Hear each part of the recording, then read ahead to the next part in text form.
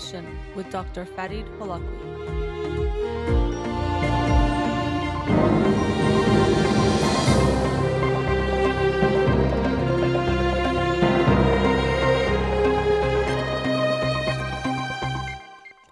Good evening. Welcome to In Session.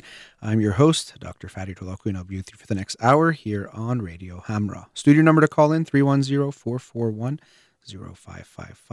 I'm a licensed clinical psychologist, so you can call in with any questions related to clinical psychology, including any emotional or psychological issues, parenting issues, and relationship issues as well. You can also follow me on Twitter or Instagram, or like my page on Facebook to get updates on the show, or suggest topics or books for the program, and the shows are uploaded at the end of each week to my SoundCloud page and podcast on iTunes. Again, our studio number, 310-441-0555. Before I get into the book of the week from this past week, the book of the week for this week is The Neuroscientist Who Lost Her Mind, My Tale of Madness and Recovery by Barbara K. Lipska, The Neuroscientist Who Lost Her Mind. And so, as the title suggests, it's about a neuroscientist who developed melanoma, and that affected her functioning cognitively. And she describes her experience of going through the cancer, how it affected her, and how she recovered. So, looking forward to reading that book and sharing it with you on next Monday's show. But the book of the week from this past week that I'll talk about tonight is The Personality Brokers, The Strange History of Myers-Briggs and the Birth of Personality Testing by Merve Emre. And I hope I'm saying that right. The author actually gave me a little phonetic spelling on Twitter, so thank you for that. But this book, The Personality Brokers, The Strange History of Myers-Briggs and the Birth of Personality Testing, was really interesting, looking at the history of how this test, personality inventory, if you want to call it that, or the MBTI as it's commonly known, the Myers-Briggs Type Indicator, because sometimes they don't want to call it a personality test per se, but they call it a type indicator. But I didn't know actually anything really about the history of the development of this test, and I wouldn't have imagined it unfolded the way it has, and she does a great job describing that history in this test. Something she says near the end of the book is that most people would probably assume that Myers and Briggs are the name of two men who developed this personality test, and would not imagine it's actually a mother and a daughter who made this test together, the mother's name and then the daughter's name when she got married, Catherine and Isabel. But it was a quite fascinating look into how the test developed. And also, I always think it's interesting to look at how, whether it's a theory or in this case, something like a personality test, how it gets developed. Because sometimes when something exists and has existed for a while, we assume it's almost come from the sky and it's some kind of truth. So we just think, okay, this Myers-Briggs test, I've heard about it so many times, it must be really something that has a truth to it with a capital T, that was created, and somehow we know for sure it's telling us something real, when really when you look at the test, you see that it was created by, as is mentioned in the book, essentially amateurs when it came to the world of psychology as far as having any education, formal education in psychology, but really the perseverance and determination of these two women to help create it, and then also what happened afterwards that helped make it more of a commercial success, which is why it's so common. I remember hearing people say, or even ask me, oh, what are you? What's your type? And she mentions that in the book. And they would even guess sometimes, oh, you look like a INTJ, or you look like a whatever the other types you can be are, and have these conversations about what people were like. And so those four things, basically when you take the test, there's four different categories with two different types you can be within each category. And then together those four letters you become your type. So there's introversion, extroversion, that's one. Sensing, intuition, that's another. Thinking, feeling is the third. And then judging, perception or perceiving. Those are the four types. And so you get basically one of those labels, and together one of those, out of those four, you become a four-letter combination that is supposed to describe your personality. And it's amazing because this test is used in big companies, corporations, schools, the military, all sorts of places use this test. But really, I researched it myself, trying to look up the validity of the test as far as what it's measuring, even things like retest reliability, meaning that if you take the test once, then you take it again 2 months later or 5 months later, it should give you the same results, but people don't always get the same results. So scientifically, there's not a lot of evidence showing that this personality test is doing what people think it's doing. Or again, they might not want to call it a personality test, but a type indicator. But really, most people think of it as a personality test. And it turns out there's not a lot of scientific backing for it, but yet people are very adamant that it's an important thing. And people that are in the company itself, or people that are in the type business or that are promoting the Myers-Briggs, they're very almost religious about the way they talk about it. And speaking of this almost religious type of mindset when it comes to this test, really it starts from Catherine, the mother of the duo, Catherine and Isabel. And when she learns of Jung's theories, she is mesmerized. And when she reads one of his books, she thinks that this is some kind of truth. And she was a very religious woman herself, but then upon reading his book, I think it was Psychological Types, that book really just changed her, and in a way she had this almost religious conversion to him, and even he became this obsession for her, even maybe sexually or romantically, but he became a personal god to her, and she thought that he had found some kind of truth about human beings, that he understood people. And I actually am a big fan of Jung. He does have a lot of really important and interesting insights about human beings and our psyches that I think are quite fascinating. But the way she talks about him as a god is quite interesting, and reminded me of how I've talked about this on recent shows, that we shouldn't make a god out of anyone. We shouldn't make someone a god or turn them into something more than human. But we see this happening all the time currently and even in history, and we see that happen there. And another sometimes consequence of when we turn people into gods is also things that are shared in the book about how Jung, maybe because he was influenced by the power he was getting and the admiration he was getting, seemed to do certain things that were definitely unethical. Now, it was a different time, but doing things like dating and having sexual relationships with patients, and also having a wife and a mistress and having them live together, and saying that actually they're both happy because they take care of different needs of mine, and it's some kind of balance that makes sense.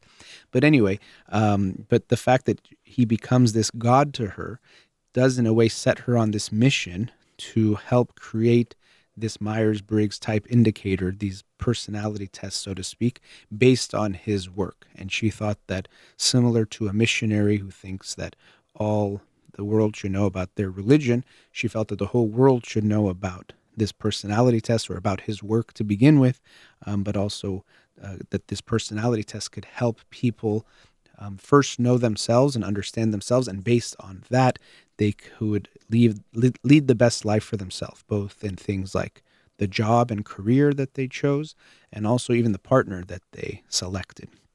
So we see that the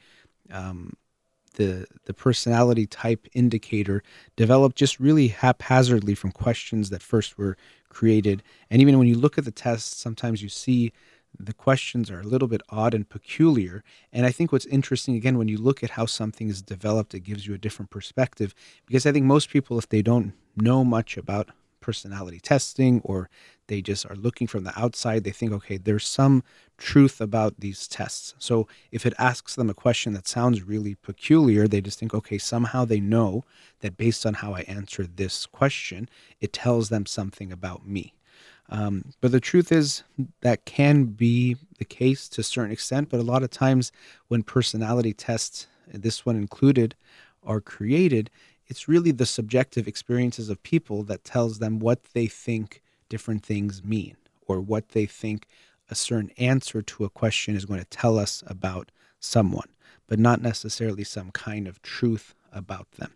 And so the history, of course, I can't go over most of it even in this short amount of time, but it's really fascinating to see how Catherine, the mother, first started it, but then later on her daughter Isabel carried it forward, and then really took it to the places where eventually allowed for it to become much more commercially used.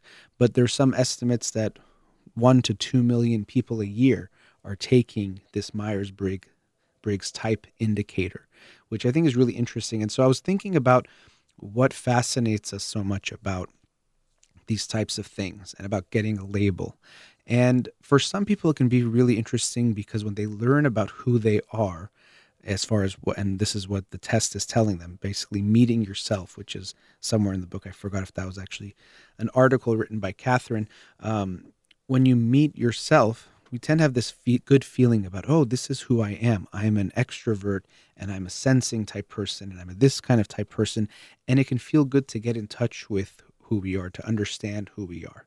Also, when we get that label and we know that this is one of the 16 possibilities, it reminds us, or it's telling us, that there's many other people in the world that are also like you. So in that way, you don't feel alone. You feel like there are others like you. And so for a lot of us, when we've been told in different ways from childhood and beyond that there's things that are wrong about who you are, or don't be this way, or don't be that way, or don't be so sensitive, for example, or don't be so, judgmental in this way, or don't be so feeling or thinking type as the different labels can be. It can be something nice to know that there's a label that has that. And also the way the test was promoted was that we're not trying to tell you who's good or bad, and none of the types are better or worse, although clearly there are preferences, you can tell by the people who made the test. But nonetheless, the way they describe it is there isn't better or worse. So we're just finding out who you are. And there's something about that I actually think is quite nice and beautiful when you look at it. And something I try to talk about on the show is that we should try to understand who we are and love ourselves for who we are. Doesn't mean that we say everything about us is perfect and good and the best.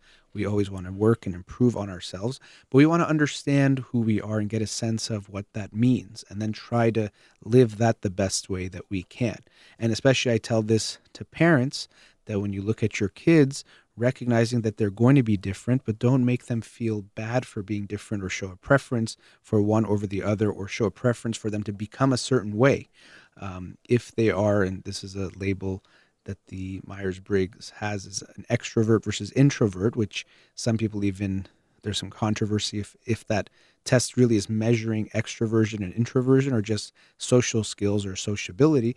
But nonetheless, if one of your children is more introverted, let's say you go to a party and one of your kids runs and plays with kids as soon as they walk in the door, but the other one stands by the door by your leg and looks around a little bit and takes a little bit of time to get comfortable, and then slowly they start to play.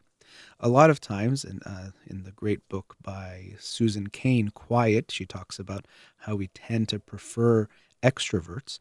A lot of parents will think, no, it's better to go run and play and make friends. Why should you be nervous or shy or whatever label you put on your kid and sit back? But I think it's so important as a parent to make both of your kids feel good for being the way they are. Now, if they want to grow, or even let's say the one who stands by your leg says, I want to be able to go in, or I want to do this, you can help them if they want to improve in that way that they want to get improve, if they consider it that way. But your job is to make sure they don't feel better or worse, that they shouldn't be the way that they are.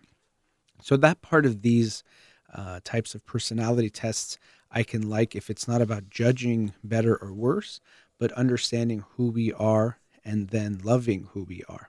And what's interesting, and there's some irony in this though, when people take these personality tests, they sometimes will say, I took the test and I saw who I am, and that made me become a better person. But if the personality test is measuring who you are, then that is who you are. There isn't a changing of that. And that's sometimes the assumption that a lot of these personality tests have, including the Myers-Briggs, is that it's innate essentially, or that it's at a certain age it's set. Exactly when that is, I don't know if it's made clear, but it's set, your personality, and it can't change at all. Which I think there's some truth to that people don't change a lot, but people definitely do change. Life changes them, experiences change them, people can grow in different ways. Of course, I'm a psychologist, so I do therapy, so I believe that people can have changes. Doesn't mean probably you're going to change someone 180 degrees from who they were, but that they can have some changes that they make. So that's another thing that I don't always agree, along with the fact that these tests usually are self-report, meaning that they ask you, are you this way? Are you that way? And of course, there can be so many biases when it comes to self-report. Oftentimes, I think people report what they want to be or what they think the person wants them to be rather than just who they actually are. So the accuracy of self-report is always up to question as well.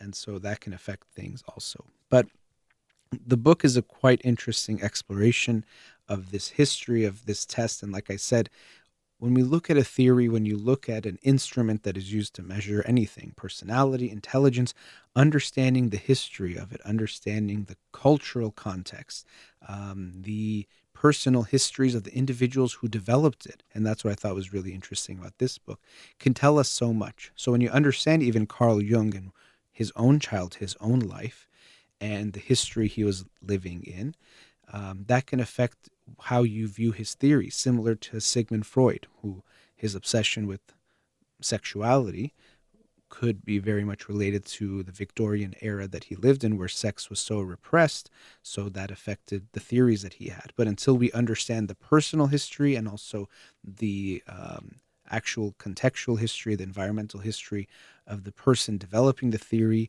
or developing the personality test, we don't know as much, or we think of it as some kind of absolute truth, and we don't take a step back to see the bigger picture. And I think all of us wish there was a way for someone to just know that who we are.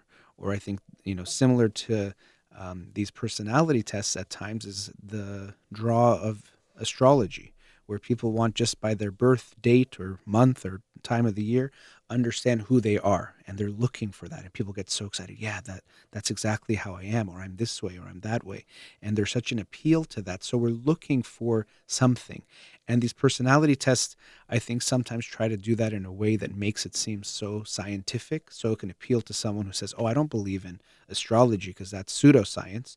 I believe in personality tests. But a lot of times these personality tests are pseudoscience. There's not a lot backing them. There are some, the big 5 personality tests seems to have more validity, but I was doing some research, and even still, to me, that's a little bit questionable as far as how useful it can be. But anyway, we are looking for someone to tell us who we are, which I think is quite interesting, because to me, who we are is not going to, at the end of the day, be a 4-letter label or type. It's going to be more of an understanding of who we are that's much more complex than that. So as nice as it can be to get a label that we think simplifies things, I think people are much more complex, and getting to know yourself or getting to know someone else is much more than just those letters. But again, a great book. I'd highly recommend it, about the development of the Myers-Briggs personality type indicator. I thought it was going to get more into the validity issues it's touched upon, and also other personality tests, but I think that wasn't the focus of this book. It was more about the history of the development of this personality type indicator. But I'd highly recommend it. That was The Personality Brokers: The Strange History of Myers-Briggs and the Birth of Personality Testing by Merve M. Ray. All right, let's go to our first commercial break. We'll be right back.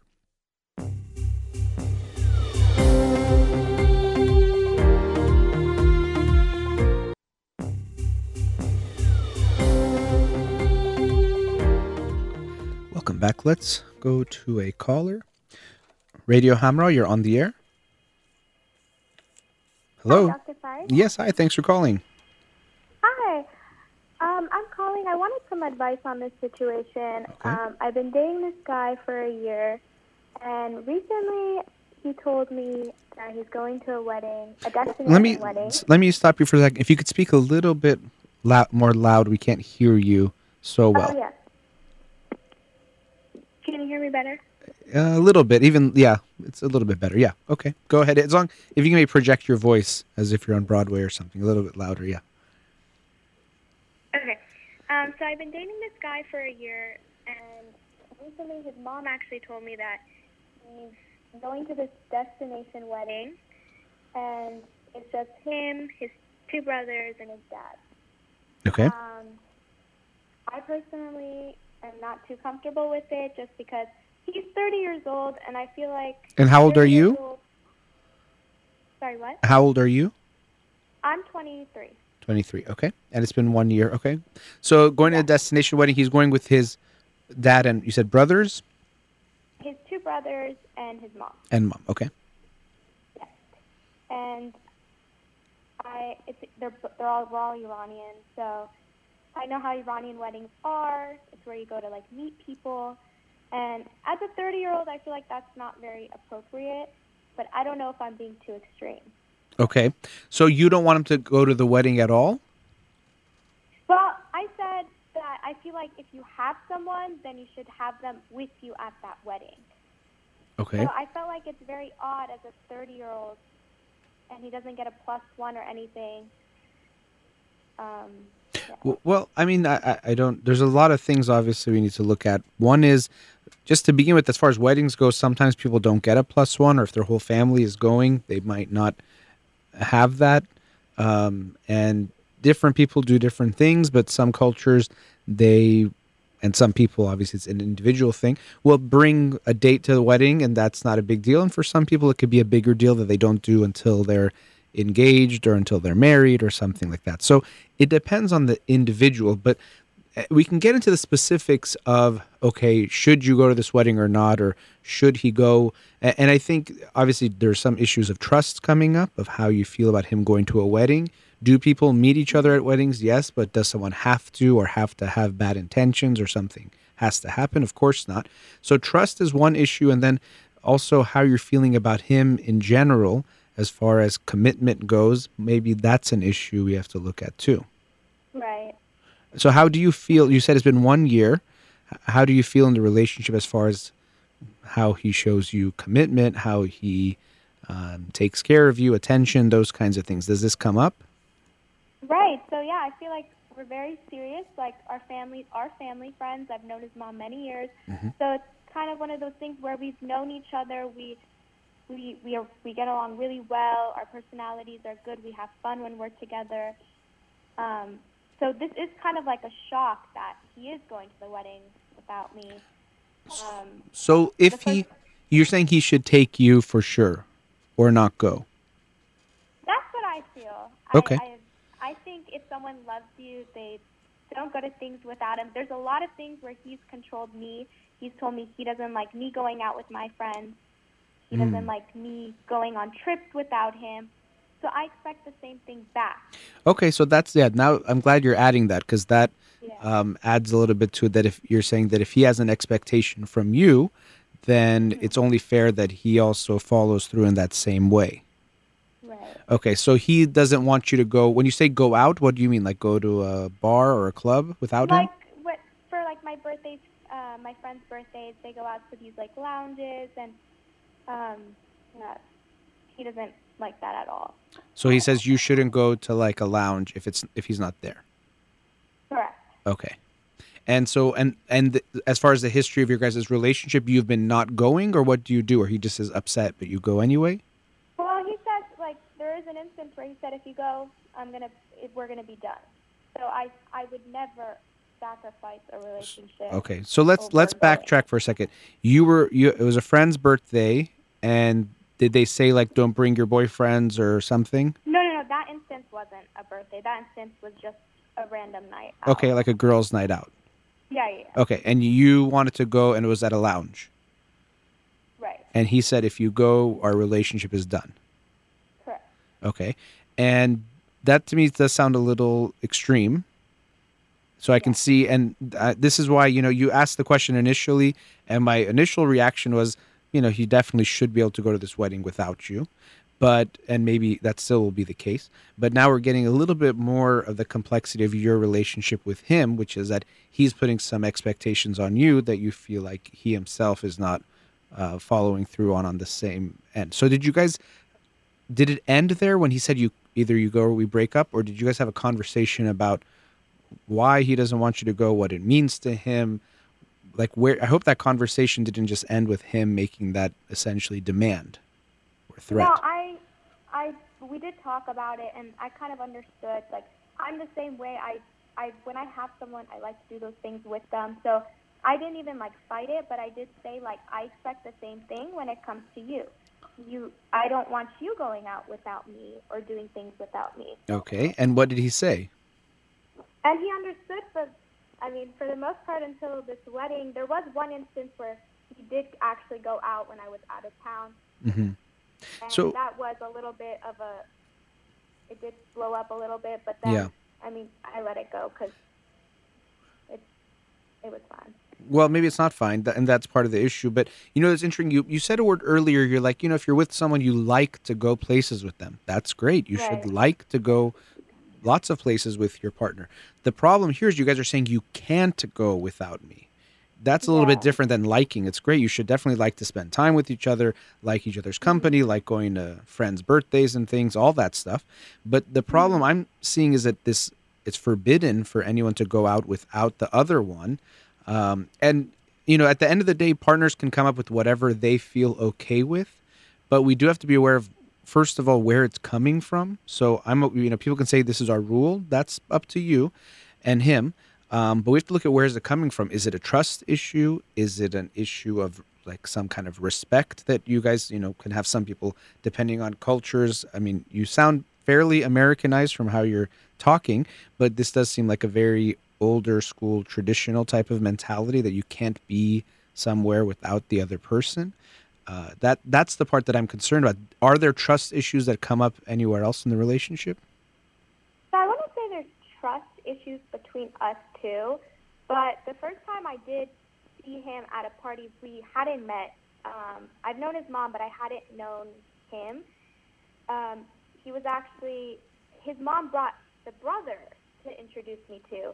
Mm-hmm. And the brother is in a relationship with some girl for 4 years. They're not engaged or anything either, and she wasn't allowed to come to the party. So to me, that was also very eye-opening. Like the fact that he has a girlfriend and she wasn't there, and the mom brought him up to introduce me. I found out later when I started when I started dating his brother, that this was the situation. And that just made me so uncomfortable. And that's when I realized that this is when it hit me that I don't want him going to the wedding, because if that happened with a 4-year girlfriend, I can only imagine like me, that's 1 year. I see. So even if he's not going to do much, you have this thought that his mom is going to be bringing girls over or introducing him to girls. Right. I feel like it's some Persian mom mentality. Okay, and that could be the case sometimes where, depending on how they feel about the relationship you have with their son or daughter, it's like this, well, you're not married yet, so let's still find you someone that I think is better for you. That does happen sometimes. We don't know if that's the case with her. I don't know enough about what was going on with the brother's girlfriend and that whole situation. But so we can see there's these issues of the trust, the comfort with each other. To me, as far as a long-term plan, the idea that neither of you can go out with each other is not a good thing. It's not the sign of a strong relationship, or to me, it's going to lead more to issues rather than, something good. And it speaks more to a lack of feeling strong together rather than, for some people, they can maybe, to me, convince themselves, but this isn't the case for me, but they convince themselves it's because we love each other so much or because we're so close, we can't go anywhere without each other. But that's, again, there's a difference between liking and forbidding something, forbidding the opposite, and that's my concern. So I think as much as you said, he told me not to go and he forbid me to go and I didn't go, and then another time he went out and it was fine, I think you weren't so fine with some of these things that were happening. And this is why we always want to bring up issues when they're happening, because if we don't, then they linger and they can fester and become bigger problems down the line. And I think that's what you're dealing with now, where you're like, how dare you even think about going to this wedding without me after I wasn't allowed to go to girls' nights and other things because of you? This seems like a double standard or seems unfair. So I think there's been some things festering. And even for you, this mindset that you think maybe his mom has or their family has, of like how they look at the relationships in general, seems that it concerns you, that doesn't give you a very stable feeling. So this idea of them going to a destination wedding, so it's far away, it's a wedding, so people are, I'm not trying to scare you, these are what I'm imagining you're thinking, but people are meeting each other. Then his mom, of course, is going to have an eye out for all the the single women for her son, whatever. So it seems like all that stuff makes it very scary for you when you think of him going. And so this is the problem, is that for both of you, when your feelings come up, rather than dealing with the feelings, you've tried to control each other. So let's say you want to go to a lounge, maybe it makes him feel jealous, insecure, or he gets worried about, okay, or whatever he's feeling. But instead of dealing with that, it was just, you just can't go. And that was how you guys dealt with it, was controlling, rather than realizing that the ultimate solution you guys have to come to will be that you can live your lives and then communicate about the things that are happening and both have some level of freedom and flexibility to be. Because I think you need to have girls' nights, even if you guys are married. You need to be able to have girls' nights, and he needs to be able to go out with his guy friends. But it's become this taboo for you guys. So when you look at your relationship with him, also the mindset of where you guys are at, are you looking for marriage with him? Do you guys talk about those things? Yeah, I mean, we talk about marriage all the time. We, in my family, it's kind of my sister's 10 years older than me. She got married right at the 1 year mark. So in my family, it's like my mom doesn't let us date for more than a year. She believes that you kind of know a year, like plus or minus, but just generally it's 1 year. You know if you're going to be with that person or not. She doesn't like us wasting our time.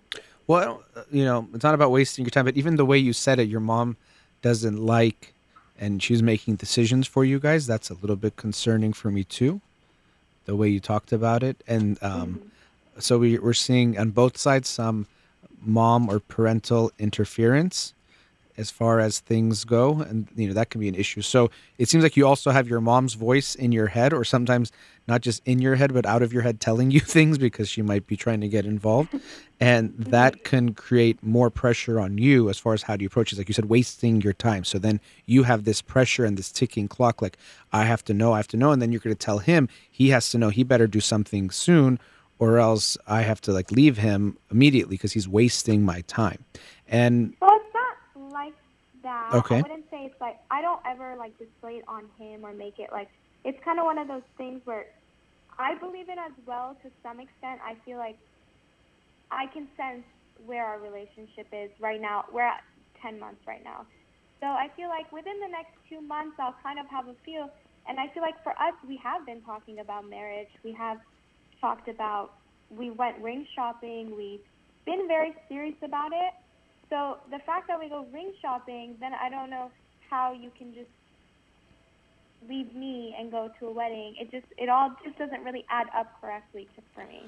Well, I mean, yeah, obviously that's serious. I don't know ring shopping in how serious that was. But even still, sometimes with weddings, if people are not married, sometimes they won't have a +1. So to me, it's not like him not, if you can't go, would it mean necessarily it's totally wrong? I don't know who the family is that's getting married. Sometimes a destination wedding, they don't have a lot of guests. So there's these details, but that's why I think it's more about how you're feeling about him in general. Now, we're at a commercial break, but I don't want us to stop the conversation here. So I'm going to put you on hold. We'll come back. Think a bit more about the worries, the concerns you have about the relationship other than just this incident of what's going on, because I'm sure more is going on. And then we'll continue after the break, okay? Okay. All right. We'll be right back.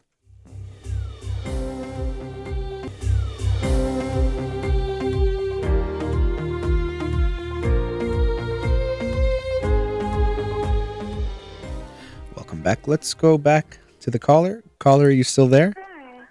Yeah. Okay. So you're telling me about you and your boyfriend. You've been together about 10 months. You're 23. He's 30. And the most recent pressing issue is that he's been invited with his family to a destination wedding, and you are not happy about the fact that he would go without you. And so then we got into some of the issues you guys have in your relationship, how you guys handle certain things related to going out and all those kinds of things. But I asked you before the break about what are some concerns you have in the relationship in general, and I wanted to give you a chance to share what's on your mind. Another concern I have is that he still lives at home Okay. with his parents. His older brother still lives at home with his parents as well. He's 32. I find that, I don't know, for me that's kind of odd, and I am trying to get him to move out and be on his own, but I feel like it's kind of like the mom doesn't want to let them go. Okay. So it seems like you have some concerns about the mom being controlling or too involved or having her own agenda about things. Right. But then here's the thing is that then you get into this push and pull where you're saying, I'm trying to get him to do this. I'm trying to get him to do this. And so then it becomes over who's going to control him more, you or his mom. And that's not going to work. He has to want to do what he wants to do because he thinks it's right. And so getting into that tug of war is probably going to backfire on you anyway. Like if you try to make it you against the mom and then put him in the middle, you probably are just going to get in a tug of war where you just ruin him or ruin your relationship with him, more than likely. Not that I'm saying you can't want anything or you can't ask for anything, but that if you try to overpower her, you probably will get yourself in more trouble than get to a better place. But you're worried about, I mean, he's 30 and in Persian culture, that's not so old for living at home. But it seems like you don't like that. I think maybe it's not just about him living at home now that you're going into it more about, well, what does that mean about living at home, but more about you probably want him to be away from his mom. Not away from his mom. I actually really Okay. like his mom. That's not the problem. The problem is I feel like he's too he's too babied. I feel like someone doesn't really learn how to be on their own feet until they live on their own and Okay. can kind of do their own thing. What does he do as far as career, or is he in school? So he's a dentist. Okay. And he has like his own practice or he works with other people? No, he works for someone else. Okay. And then what are you doing? I'm currently trying to go to dental school. I just applied. Okay. So, yeah. All right. So you're waiting for that. And so you want him to move out of the house, and that's one of the concerns you have. Is there any other concerns you have about him or about the relationship?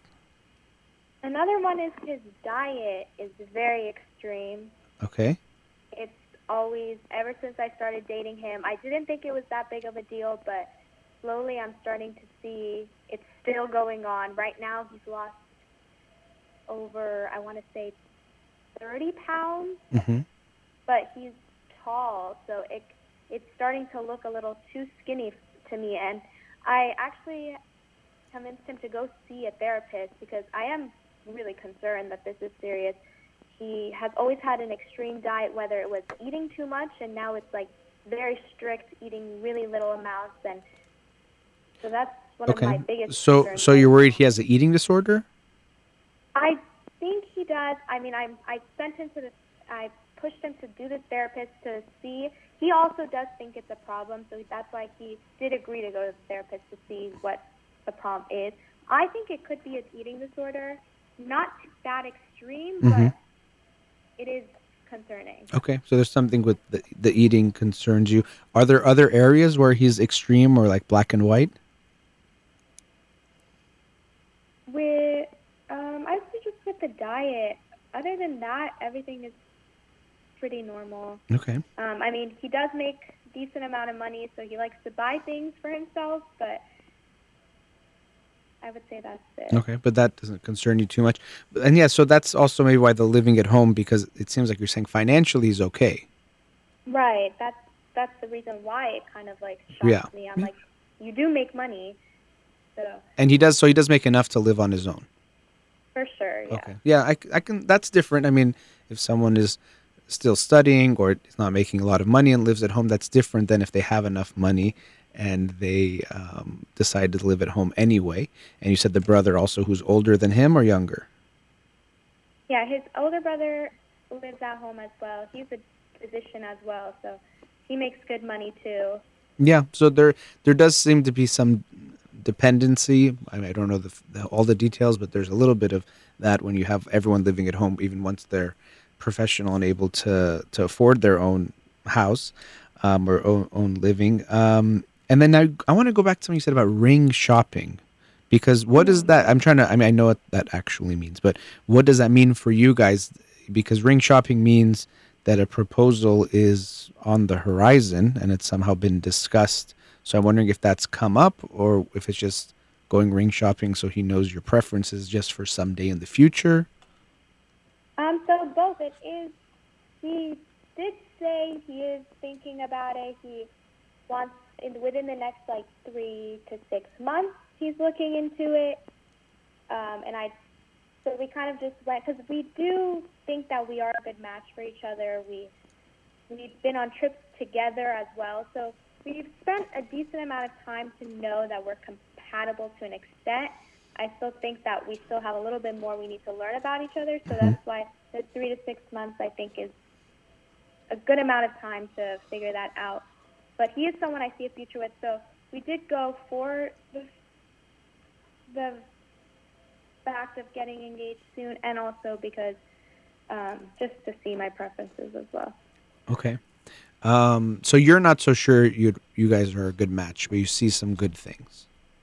I think we are a match, but certain things do concern me, the diet, and just I want someone that's sensitive to my feelings. So, like, I feel like him going to Cancun is not sensitive. So there are just these little things that I am still waiting to see how he, like, responds to them. Well, how else is he not sensitive to your feelings? I mean, honestly, just the Cancun thing it's been our fight for the past 6 months because it's a big deal to me. So this wedding, they've been planning to go on this wedding for 6 months? Yeah, so from the beginning, he told me, he came to my house, actually, to my whole family. He told me, there's this wedding we're going to with my family, and I asked him about it, and he said, yeah, I'm not going to go unless I can bring you.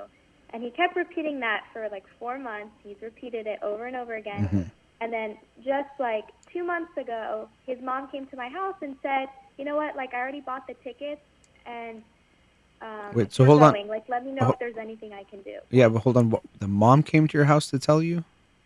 Yeah, it was like we had like a family gathering, and we were all sitting and talking, and she was sitting next to me, and she just kind of like just said it straight on right there. Right, but I mean, I'm having a little bit of issue with the mom telling you and him not telling you. Right, so I actually did bring that up to him. I said that I feel like I should have heard this from you. You were telling me you were going to take me, and now your mom comes to me. And his mom keeps saying that he's like scared to tell me things because he's scared that he's going to upset me. But I don't know why, because I feel like everyone knows me as a very friendly, jolly person. I guess he just doesn't want to make me mad. He's scared to lose me. But, I mean, I don't feel like I show signs that I'm someone he can't talk to. Well, I mean, that's not a good sign. Doesn't mean you're the problem or he's the problem, but there's some problem there where he feels like he can't tell you. Now, also the problem is that you're saying, we can understand, not that I'm saying he shouldn't have told you, he absolutely should have, but you are now saying, well, if you don't go with me, you're going to break up. So we can get that he was a little scared to tell you because he thought you would be very upset. And I could see why, when he's telling you for months that he's going to go only if he can go with you, and then that changes.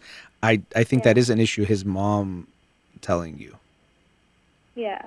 Because that's something about, it does come back to this, him living at home and things and being a little bit too involved with the family. That's absolutely a conversation that if you and him can't have, then you guys really can't have a relationship. In 8 years, if something happens with the mortgage, his mom can't come to tell you like the news or something. Right. He has to be able to talk to you.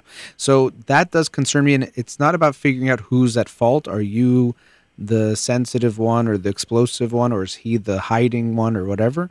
But that's something you guys have to look at more closely. Again, to me, the wedding, I can get you care about it and it can be important, but it's more important these issues underlying what's going on, like the issues of trust, the issues of freedom that you both need to have in your relationship, in your life in general, the feelings of where he's at in his life as far as, you're saying he wants to get married soon, but then the way he is with his mom and living at home, I could see how that would concern you, and I don't know how ready he is. Also, I mean, I'm not that age itself is going to dictate this, but you are 23, and that is definitely on the younger side as far as getting married goes.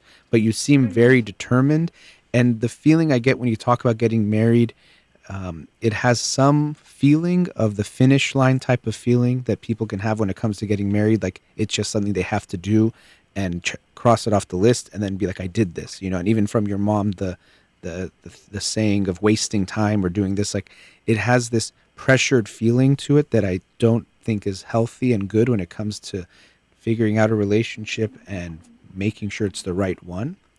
I don't know. Am I hearing something in the background? No, sorry, it was my dog. I was pushing it. Oh, it was your dog. But, Okay. Yeah. So so those are some things I have concern about, and even the way you talked about. I mean, when he was first coming to you about this wedding, it must have been a few months into the relationship, like 4 months into the relationship, and maybe if you guys were family friends, it felt more serious from the beginning. So I don't know Yeah. exactly what's going on there, but to me, you going to this wedding, maybe it won't happen. I hope you won't make that a deal breaker itself, but it's I bring did at first, yeah. and then I quickly, I thought about it, and I even told him, because I feel like when you do make it a ultimatum, it kind of makes them want to do it more. So I kind of told him, I said, I love you, I don't want to lose you, but I hope you, do consider how I feel about it. Yeah, and how you consider how you feel is very important, and you guys need to talk about that. Now, he might still do something you don't like, because you guys can't just base it on the other person's feelings only. Because let's say you want to go out for a girls' night and he doesn't like it, or he might have feelings. I would want you to talk to him about it, work on it. Of course, see what other issues are going on as far as trust and stability in the relationship. But then let's say you still go and he doesn't love it or he doesn't like it. That can be okay. So you can't just say, "Oh, you don't like something, I'm not going to go." You don't like. I'm instantly going to not do something because you don't like it. That fast of a reaction is not going to work, because in general, life is not like that. Maybe one morning you want to go to breakfast and he wants to go play, something with his friends, and he wants to go do that and he doesn't go to breakfast and you don't like it. Now, if he's breaking plans with you, that's different, but you just might like something that he doesn't like, and that's okay. But to me, the issue of the wedding, it's bringing up some bigger issues of trust and of this overall way you guys deal with each other, which to me is not healthy. It's more about control. And rather than using ultimatums and threats, I think it's more important to get to the feeling. So rather than saying either you don't go or we break up, I would rather you share with him what you're feeling. I feel that it was unfair that you kept telling me you're only going to go you won't go unless I can go. I think it's very unfair that instead of telling me that and then tell him how you felt, it hurt my feelings that your mom told me instead of you because of blah, blah, blah. I felt like we don't have good communication. You don't feel comfortable with me, or whatever the feelings are. So the ultimatums, even if that's why I'm saying the wedding to me itself is not as important as what's underneath, is because let's say you say either you go or we break. If you go, we break up. Let's say he doesn't go. You guys still have the issues that are there. It doesn't solve or resolve everything. It's just one incident you guys check off, and now the next thing is going to come up. So I would use this as a sign of, let's look at what's going on rather than the wedding itself is the make or break. I do have to wrap up the show, but some things for you to think about at the end. You're going to have to make the decision that you feel right about. Right. Okay. Nice talking to you. Good luck. Thank you so much. My pleasure. Great advice. My pleasure. Take care. you. Bye-bye. All right. That's the end of our show. Thanks to the caller there. And Amir here in the studio. You've been listening to In Session with Dr. Farid Holakwi. Have a wonderful night.